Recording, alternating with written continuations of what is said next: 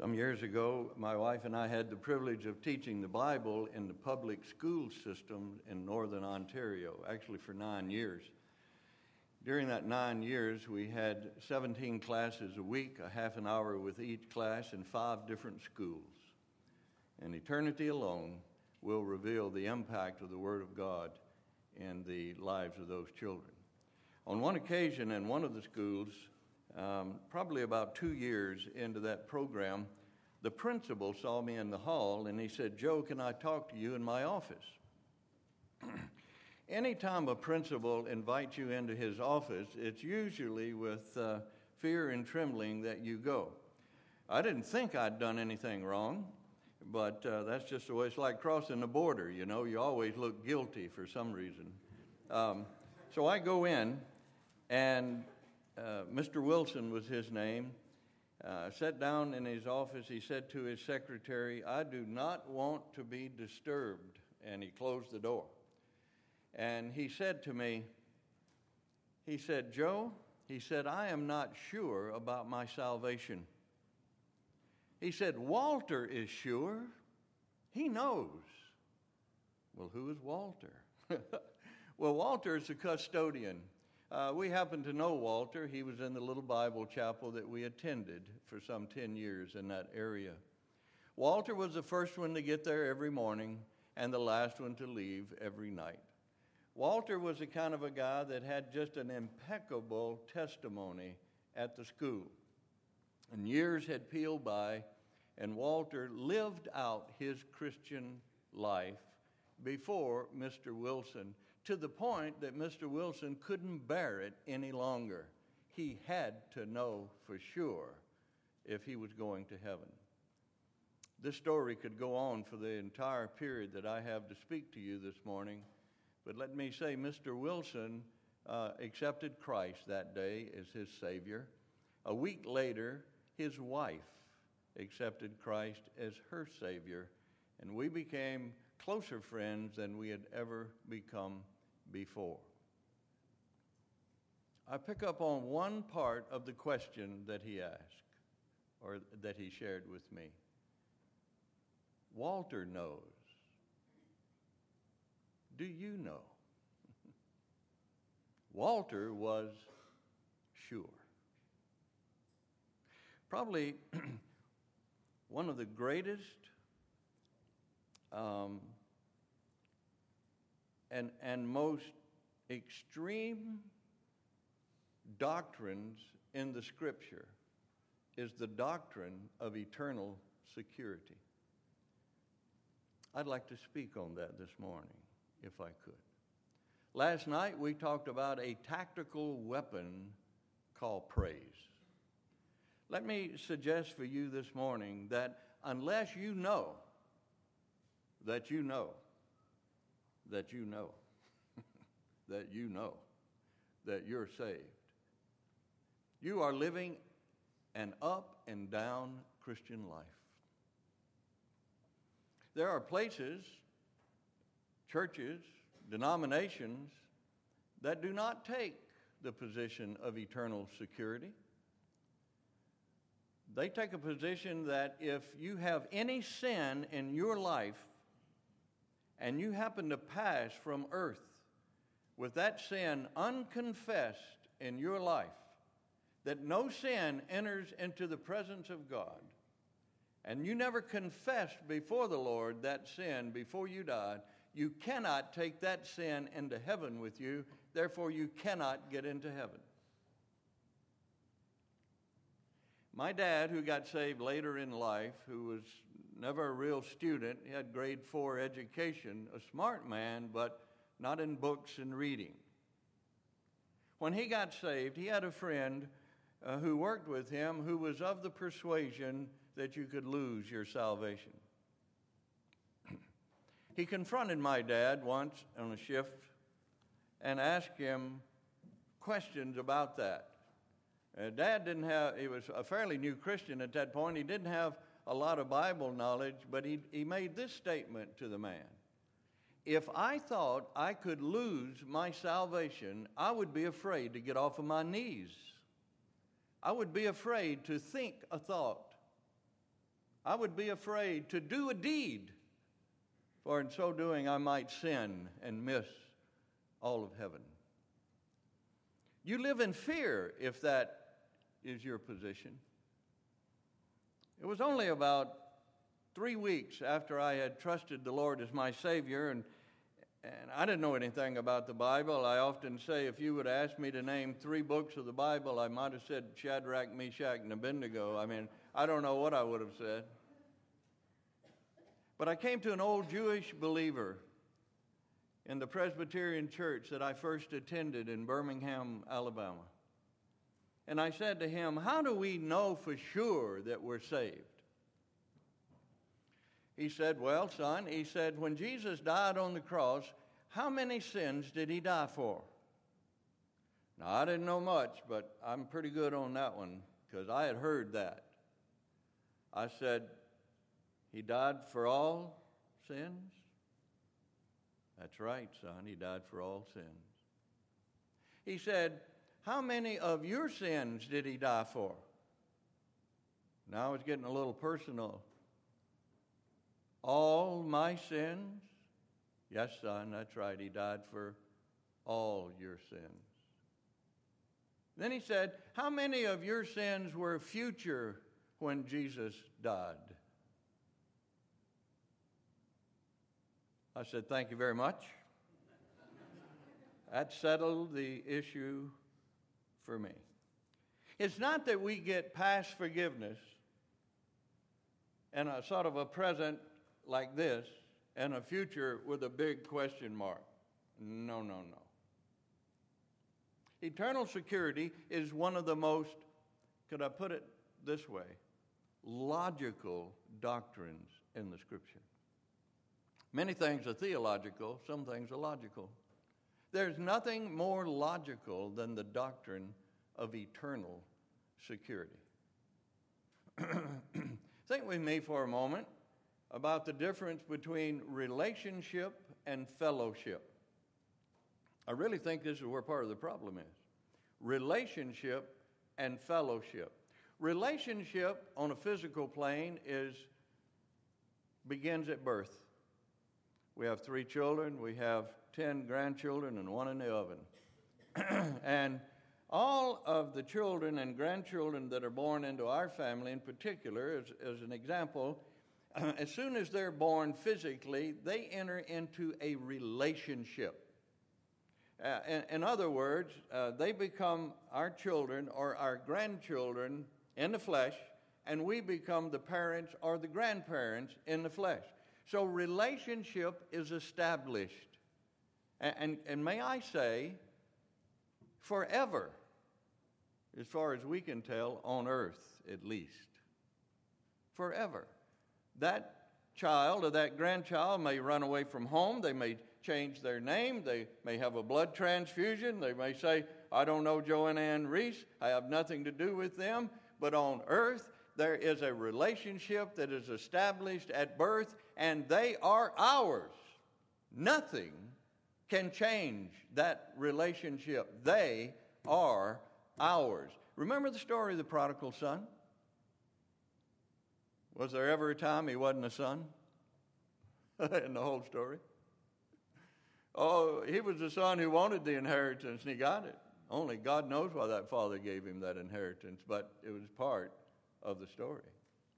He was a son when he spent the inheritance. He was a son when he reached the end of his rope. He was a son when he repented and came home. He was a son when the father embraced him and restored to him not sonship, because there never was a time he wasn't a son, but fellowship, the enjoyment of being a son.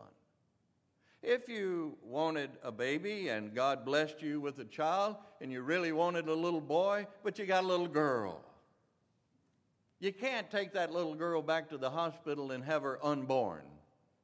It's impossible. You got her. She's there. Beautiful. That's yours. Little girl. Okay? Why do you think then a child of God who is born into the family of God could ever be unborn? It's impossible.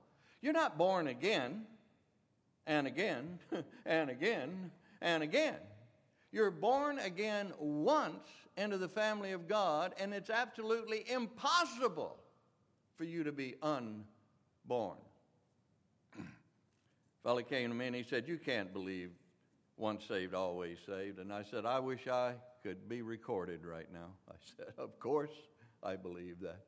I'd like for that to go down as a testimony against me, that I believe in eternal security." He said, "If you sin and you don't confess that sin and you die, you can't take that sin to heaven." I said, "You don't believe that." He said, "Yes, I do." I said, "No, you don't, and I'm going to prove it to you." I said, "Did you speed on the way to the meeting today?" He looked at me like I was a guy with radar, you know. Well, chances are you all broke that law coming to the meeting today. I mean, maybe around here if you walked, maybe you didn't, but anyhow, chances are most of us, consciously or unconsciously, we do that from time to time. I said, "Did you speed on the way to the meeting?" And he said, "Well, now I know he's about to lie." You know, and he said, "Well, I don't think I did." And I said, "Let's suppose you did." He said, "I'm not talking about that kind of sin." That's the problem, isn't it? What value do we put on sin? Some little sins, some white lies, some black lies, some terrible sins. Not even the smell of sin is going to get into the presence of God. And so you and I could not ever possibly in the flesh be completely free from sin, but we can be completely forgiven. You say, "Well, if you believe that, once saved, always saved, you can get saved and live like the devil." I said to him, "Sir, excuse me, if you get saved, you don't want to live like the devil." Amen? That's the difference. It is not a fire insurance policy from hell. It's not licensed to do what I want to do. It's a relationship of love that draws me and constrains me and keeps me. Eternal security. Don't make it hard. "I give unto them eternal life." What don't you understand about that? God so loved the world that he gave his only begotten Son, that whosoever believes in him shall not perish but have... Is that true or not? I mean, let's don't make it hard. Genesis chapter 7, verse 1, you don't need to turn there, let me say it for you, that God said to Noah, this is after the building of the ark, after the 100 and whatever it was, 20 years perhaps that he built that ark. God says to Noah, "Come thou and all thy house into the ark." He had a wife, he had 3 sons, they had wives. As far as we know, no children, 8 people. Noah got the invitation. "Come thou and all thy house into the ark." If I said to you, "Go into the kitchen," where am I? Well, I'm not in the kitchen, but I want you to go into the kitchen. If I say to you, "Come into the kitchen," where am I? Well, I'm in the kitchen. I want you to come in with me. Isn't it interesting? God didn't say, "Noah, go into the ark." He said, "Noah, come. Come and all thy house into the ark." Where's God? God's in the ark. What's the ark? It's the place of safety and the only place of safety on a world of which the dam of God's mercy is about to break, and it will be flooded with his wrath. Only one safe place. Same chapter, Genesis chapter 7, a little bit later, I think maybe verse 16, it says that Noah had gone into the ark and God closed the door. I like that. You see, God didn't put a handle on the outside of that ark and say, "Noah, if you can, you hold on and I'll save you."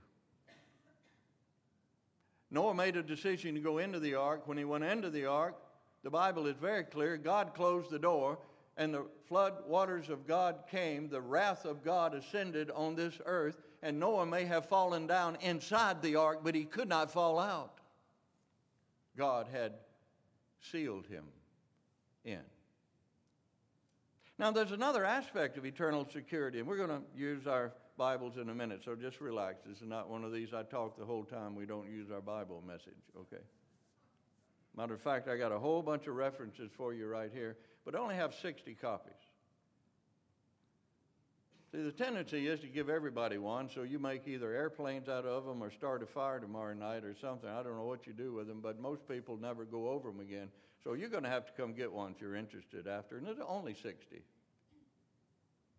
So probably 60 people out of this group could probably want this. If there's any left over, I'll take them to the next conference. That's all.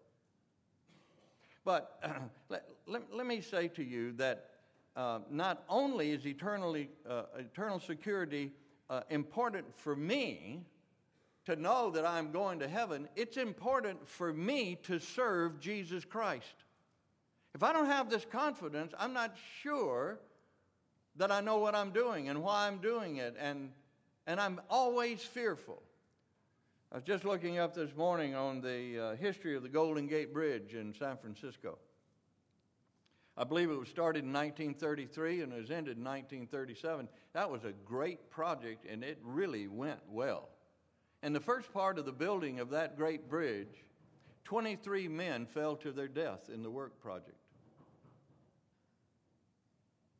Finally, someone decided we need some safety devices, and so they constructed a net in that time at large cost, $130,000, a safety net that was movable. So whatever area of the bridge they were working on, they put the net under that area of the bridge. 19 men fell into that net, and their lives were saved. Wonderful, you say. Yeah, but that's great. But let me tell you something that was even more significant. There was a 25% increase in the amount of work that was being done. Why? Well, if I make a mistake, if I fall, there's a net. I can go about my job. I can do what I'm asked to do. I'm not afraid to walk out on this beam. If something happens, God forbid, I'm not going to perish like the other 23 men did. Those 19 men formed a club that fell into that net. I wish I had written it down. I can't remember exactly what the name of the club was, but it was something like the Halfway to Hell Club. Because they would have died. Now, where they went, I don't know. That's their own testimony, halfway to hell. Underneath, the scriptures say, are the everlasting arms. So let's think about this subject of eternal security. You say, now, Brother Joe, there's some really iffy passages in the scriptures. Probably not. Probably not that iffy. Probably only iffy if you already have a position in your mind before you read them. There may be, somebody said there are 5 problem passages. I said there are probably 6. Okay. Now watch. The principle of interpretation of anything, any reference you're looking at, any Bible, any book, anything, principle of interpretation is not I open my chemistry book and I go to page 96 and I read the last part of the last sentence of the last paragraph on that page. And I go, well, I'll never understand chemistry. I'm not any good at that. Well, that'd be stupid. You can't do that. Why do you treat your Bible like that? The principle of interpretation is this. There has to be a foundation for every doctrine.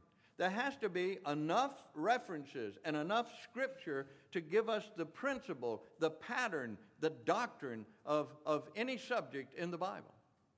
If you take the 5 or 6 so-called problem passages and you build a doctrine of eternal insecurity on those 5 or 6 passages, you've got approximately 150 problem passages in the Bible that are just so clear. What do I do with all these, the weight of all these clear passages against the question mark of the not so clear Scripture cannot contradict itself. You can't be saved on this page and lost it on this page and saved again on this page. So bear with me this morning. I've not come to preach on the 6 problem passages because they're not problem passages. They have to be interpreted in light of the whole of Scripture, and they must fit the so clear majority of Scripture that tells us once saved, always saved. See, it's not how good I've done, it's how good Jesus has done. It's not how well I can hang on, it's that he persevered to the very end.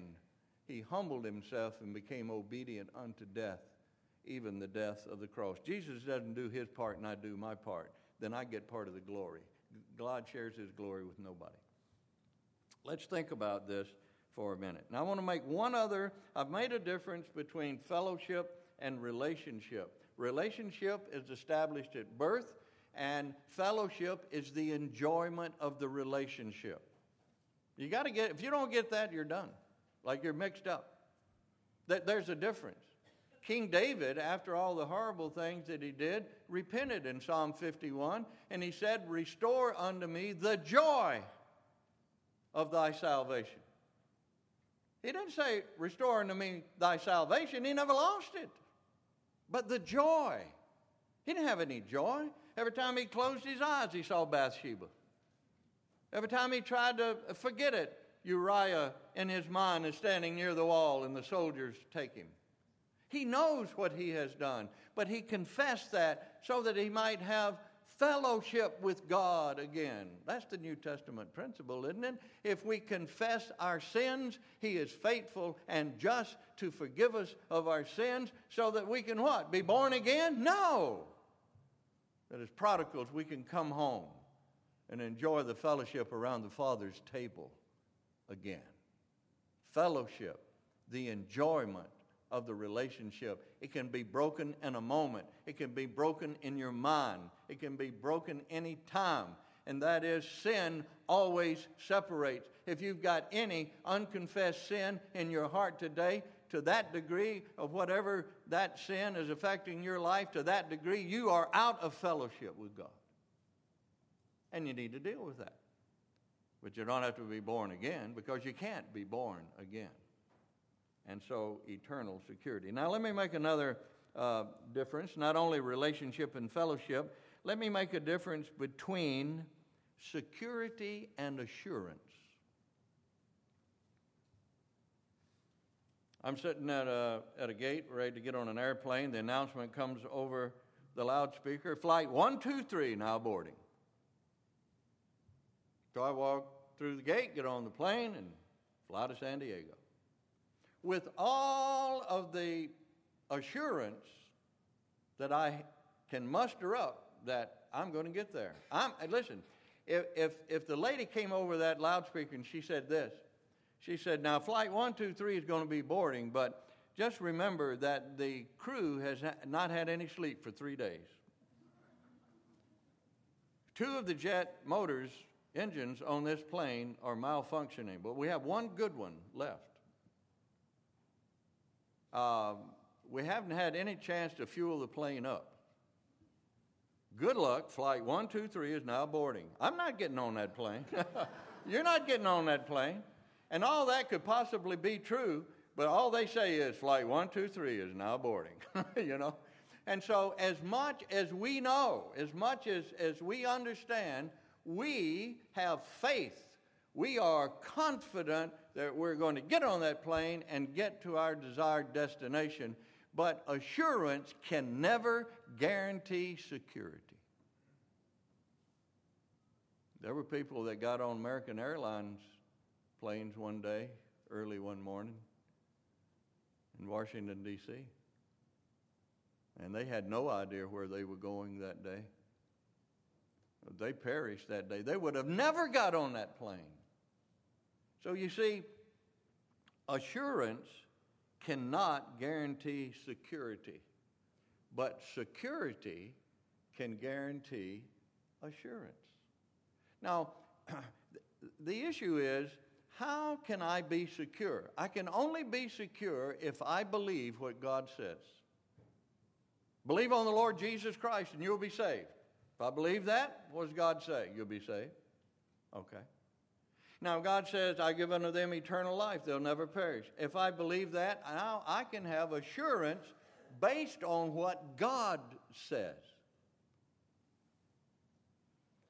I want to take the next few minutes and I want to give you some verses and some suggestions that my eternal security is based on the work of God the Father, God the Son, and God the Holy Spirit. This is not some isolated verse tucked away in the Old Testament that people can't find. It is a divine theme that runs all the way through Scripture. If you dare believe what God believes, then you can have a productive, fulfilled, abundant life that Christ died to give you. You say, well, could a person actually be saved and not know it? Yes. Yes. They can be saved and not have the confidence of that salvation. They really can.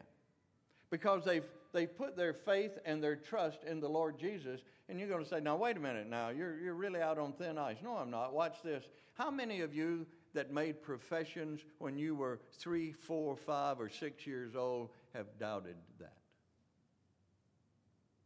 It's true, isn't it? Doesn't mean you're not a believer. Doesn't mean you haven't trusted the Lord Jesus. You've come as children. You've come in the simplicity of faith. Jesus loves you, son, and he died for you, and he rose again, and he wants to forgive you of your sins and take you home to be with him in heaven one day, and he wants to bless you on earth. Do you know that you need a Savior? And yes, I know, and in childlike simplicity, I reach out by faith, and I trust the Lord Jesus, and when I'm 10, I'm thinking, did I really mean that? And when I'm 15, I go, I'm probably not saved. Well, only God knows the reality of that. But listen to me, in childlike faith, listen, childlike faith is better than adult faith. Come on. It's better. Because you don't question. You just believe. Listen, we've been staying with our daughter, and she's been helping another family. Mother's away right now. Little 3-year-old girl, Sophia, is running around in the house. You tell that little girl anything, she'd believe it. She had a little crown on, princess crown. I said, Sophia, are you a princess? I said, do you wear that crown when you sleep at night? I said, you know, if you wear that crown when you sleep at night and you wake up, your hair will be curly in the morning. My wife said, don't tell those kids that. Don't tell them. I said to Sophia, look at Grandma. Look at Grandma Ann here. See, her hair is curly. She wore her crown last night. Children believe anything. This is my point, right? Jesus put it so clear. Suffer the little children to come unto me and forbid them not, for such is the kingdom of heaven. Is that the way you believed, adult? Is that the way you did it?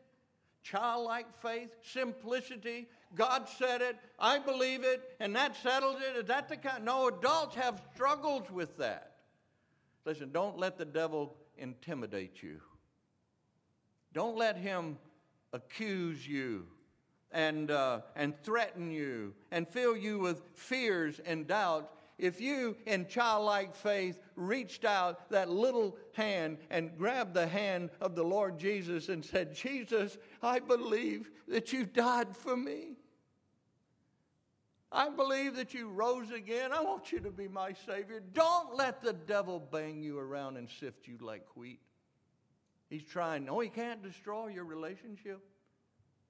He's trying to keep you from ever serving Jesus and living all of your life with a doubt. With a doubt. God the Father, God the Son, and God the Holy Spirit. Let's look at the work of God the Father first. Let's go to John's Gospel, chapter 10. John's Gospel, chapter 10.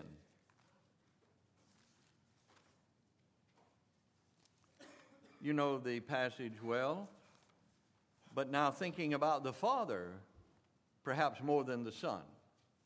Look at it in verse 27, John 10:27. My sheep hear my voice, Jesus said, and I know them, and they follow me, and I give unto them eternal life. That should do it. Shouldn't have any more doubt after that. And they shall never perish. Wow, just adding on to it. Neither shall any man pluck them out of my hand. Listen, how much proof do you want? He said, I'll go further. He said, look, verse 29, my Father which gave them to me, here's the phrase I want to pick out, is greater than all. You got that? This is what Jesus said. My Father which gave them to me is greater than all, and no man is able to pluck them out of my Father's hand. Oh, now let me illustrate. We've got the hand of the Lord Jesus, and no man's ever able to pluck us out of his hand. And we got the hand of his Father, God, who's greater than all, and no man is able to pluck them out of the Father's hand. And then he says, I and my Father are one. Oh, my. Listen, you couldn't get out of there if you wanted out. I know you don't want out. But that's how secure you are. We don't have to read anything else, do we? Can we just give Joe a longer period and just close in prayer? I mean, why do we make this hard? Your salvation is only in jeopardy if there is someone greater than God. If there's someone greater than God, we're all in trouble. Jesus said there is none greater than him, and none able to pluck us out of my hand and my Father's hand, because we are one. There are other verses, we don't have time. The love of God. We won't turn here, but think about it. The love of God. John 3:16. God so loved the world. Love of God. Romans chapter 8. At the end of all of this, what or who shall separate us from the love of God? And then he makes a list and he says, I can't think of anything else, but if I happen to have left something out, and any other thing, he says at the end. Love of God guarantees it. Greatness of God guarantees it. Purpose of God guarantees it. We got to turn to Romans 8 on this one. Romans 8. Purpose of God guarantees my eternal security. We like verse 28, and it's a great verse. All things are not good, but God can work them for good. I love that. I love that. Verse 29, for whom he did foreknow, he also did predestinate to be conformed to the image of his Son, that he might be the firstborn among many brethren. Now watch the chain of events. Moreover, whom he did predestinate, them he also called. And whom he called, them he also justified. And whom he justified, them he also glorified. What should we say then to these things? If God be for us, who could be against us? Now watch the chain. The chain is here we are down here, lost in sin. And by the grace of God, salvation is brought. And God works with us, and God's Spirit convicts us, and we respond by grace and through faith to that Spirit. And as we go along in the process of salvation, he brings us from one point to the other point to the other point, and the final destination, we read it, was glory. So now watch. If you don't believe in eternal security, this is what can happen. God works with me. I trust the Lord. He justifies me. He's conforming me to the image of his Son. He's called me, all these wonderful things. And now I'm about ready to get to heaven, and God's going to bring me all the way. And all of a sudden, the devil got that one. The devil got him. Oh, I almost got him into heaven. How stupid is that? The very eternal purposes of God guarantee your eternal security. The greatness of God, the love of God. Two little girls were talking, one said to the other one, What makes you think you're saved forever? She said, because I'm holding on to Jesus' hand, and he's going to take me to heaven one day. Her little friend says, the devil will come along and cut your hand off. Then what you going to do? She said, you know what? I didn't have that right. She said, Jesus is holding on to me, and the devil can't cut his hand off. But see, that's how secure we are. The greatness of God, the love of God, and the purpose of God. Can a person know that they're saved? Let me say yes. Work of the Son. Work of the Son. I'm just giving you one verse out of many, folks. We just time wouldn't allow. But think about, here's a few points under the work of the Son. First of all, Christ died for our sins. I think my little story and illustration at the beginning, if he died for all my sins and all my sins were future, what am I worried about? I've already been forgiven. Listen, I don't use that as license or liberty. I use that as a cloak of love, and I embrace him, and I serve him, and I am grieved when I cannot serve him the way I want to. I find myself in Romans chapter 7 all of the time, not doing what I should do and doing what I shouldn't do. What keeps us? Grace. Listen to me. Most of us don't really believe in grace. No, we say we do. We say we do. But we think if I do this real good, God will bless me. That's obedience, and that's blessing, but that's not grace. You get grace when you don't deserve it, right? You get grace when you fail, right? You get grace when you turn your back on God, right? You get grace when you don't do it right. Grace is the unmerited. You see, we think that we could do a little bit and we can earn grace. You cannot earn grace. If you could earn grace, it wouldn't be grace. Christ died for our sins.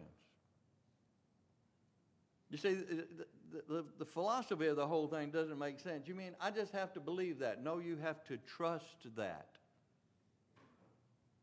Be careful with the word believe. Trust is a better word. Trust. You can believe something and not trust something. You can believe something and not live something. You can believe something with your head. You can believe it in your mind, and yet in your hands and your feet and your mouth, you never live it out. That is not Bible belief. Bible belief is I live it out. Bible belief, not that I'm doing anything, but because I believe it works, I work it out in my life. Christ died for our sins. Listen, point one here is his substitutionary death. He's your representative. When Christ died on the cross, watch me, it's like you were there. Okay? He died, I died. He was buried, I was buried. He rose again the third day, I rise again. I am so identified with him that when God sees his son, he sees me. And the complete work at Calvary, that's the reason baptism is so significant and so important. It is a symbol of what's already happened in your heart. I died with Christ. I'm buried with Christ. The water's the grave. I rise with Christ. It's a new life. It's all about Christ. His glorious resurrection. There are two doctrines in Scripture that we treat as common everyday affairs, and they are so miraculous we miss them. First one is virgin birth. Oh, let me tell you. We go, a virgin's going to have a baby. We go, yeah, a virgin's going to have a baby. Like virgins have babies. Virgins don't have babies. Come on. Put your thinking caps on. That's impossible. So is resurrection. If you read in the Claremont, whatever it is, today that so-and-so was buried 3 days ago, but this morning he got out of the grave, dug his way out, went home, had breakfast with his family, and he rose from the dead. You go, where'd you read that? Esquire, Inquirer, some kind of crazy magazine at the checkout at Walmart? I mean, where are you getting this stuff? Dead people don't get up.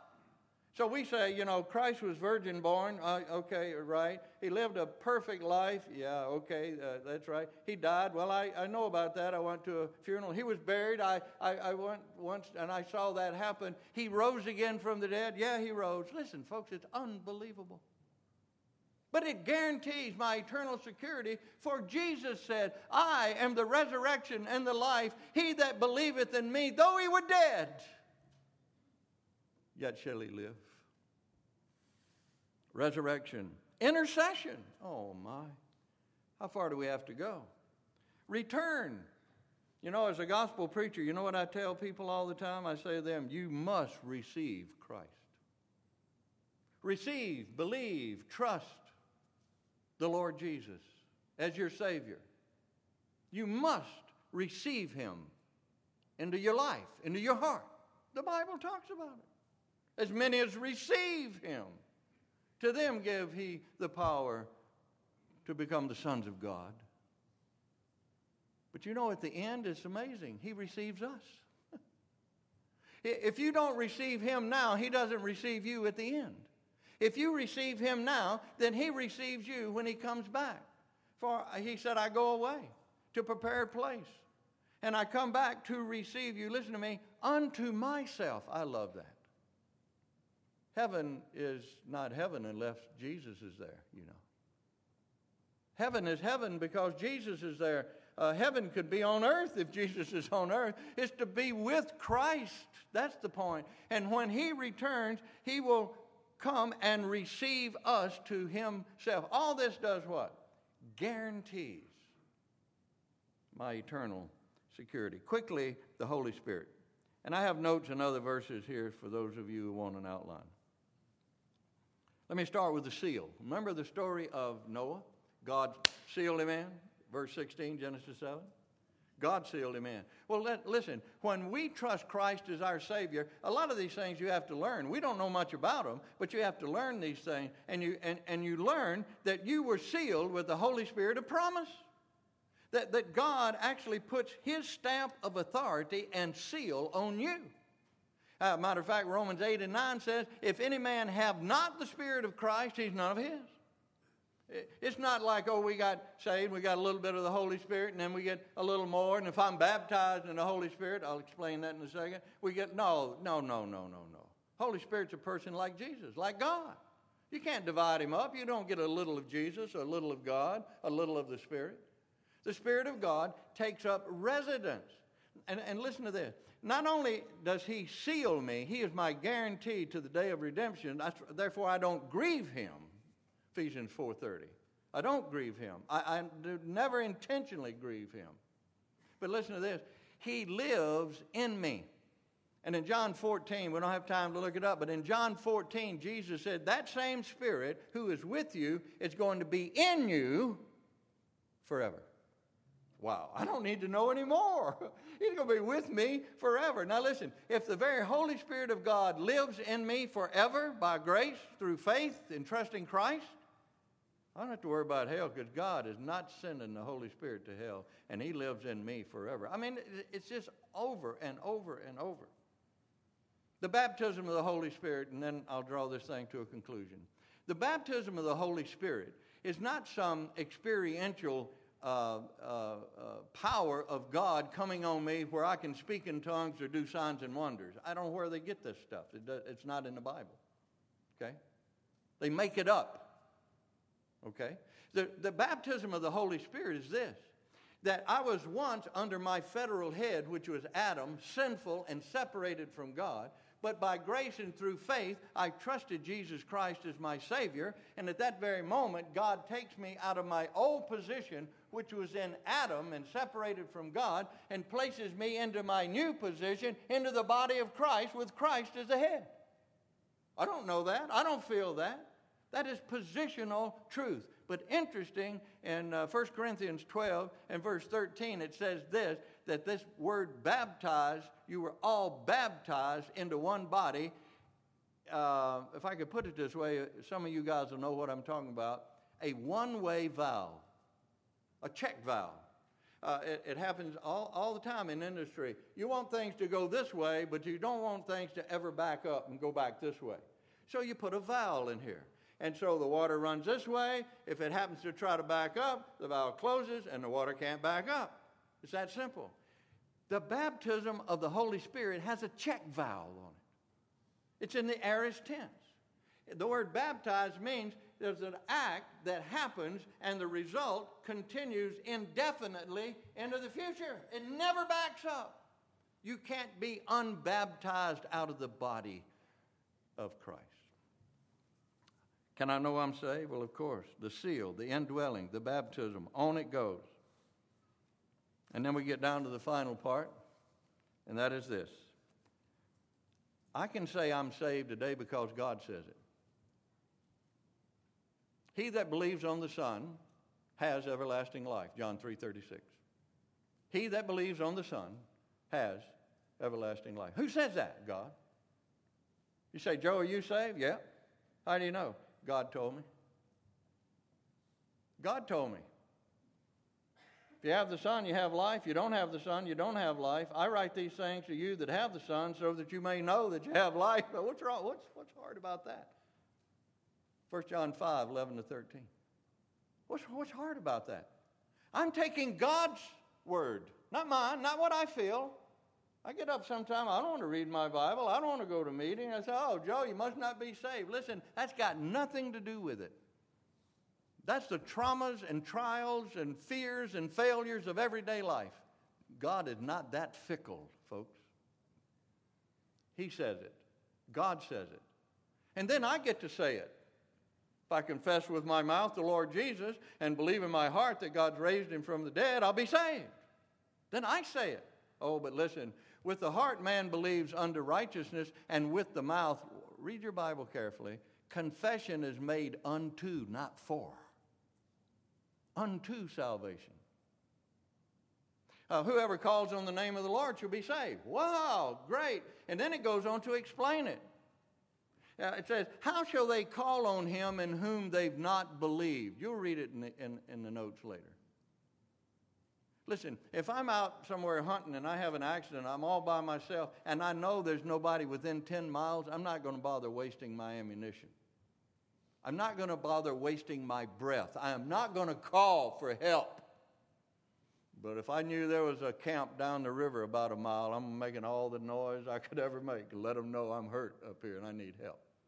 How shall they call on him in whom they've not believed? You see, once you have trusted Christ, then confession is made unto. Then you call. You don't call on somebody you don't think is out there. So can I be saved? Yeah. Why? Because God says so. Can I be saved? Yeah. Why? Because I say so. I confess with my mouth. Can I be saved? Yes. Why? Because I feel saved. Now that's last, not first, but it's valid. An old fellow's walking down the road with a sack of potatoes on his back, 100-pound sack. You think that's a lot of weight. That's a lot of potatoes. His critic comes up along the side of him and says to him, you Christians think you're saved. How do you know you're saved? He said, walk along here with me and I'll show you.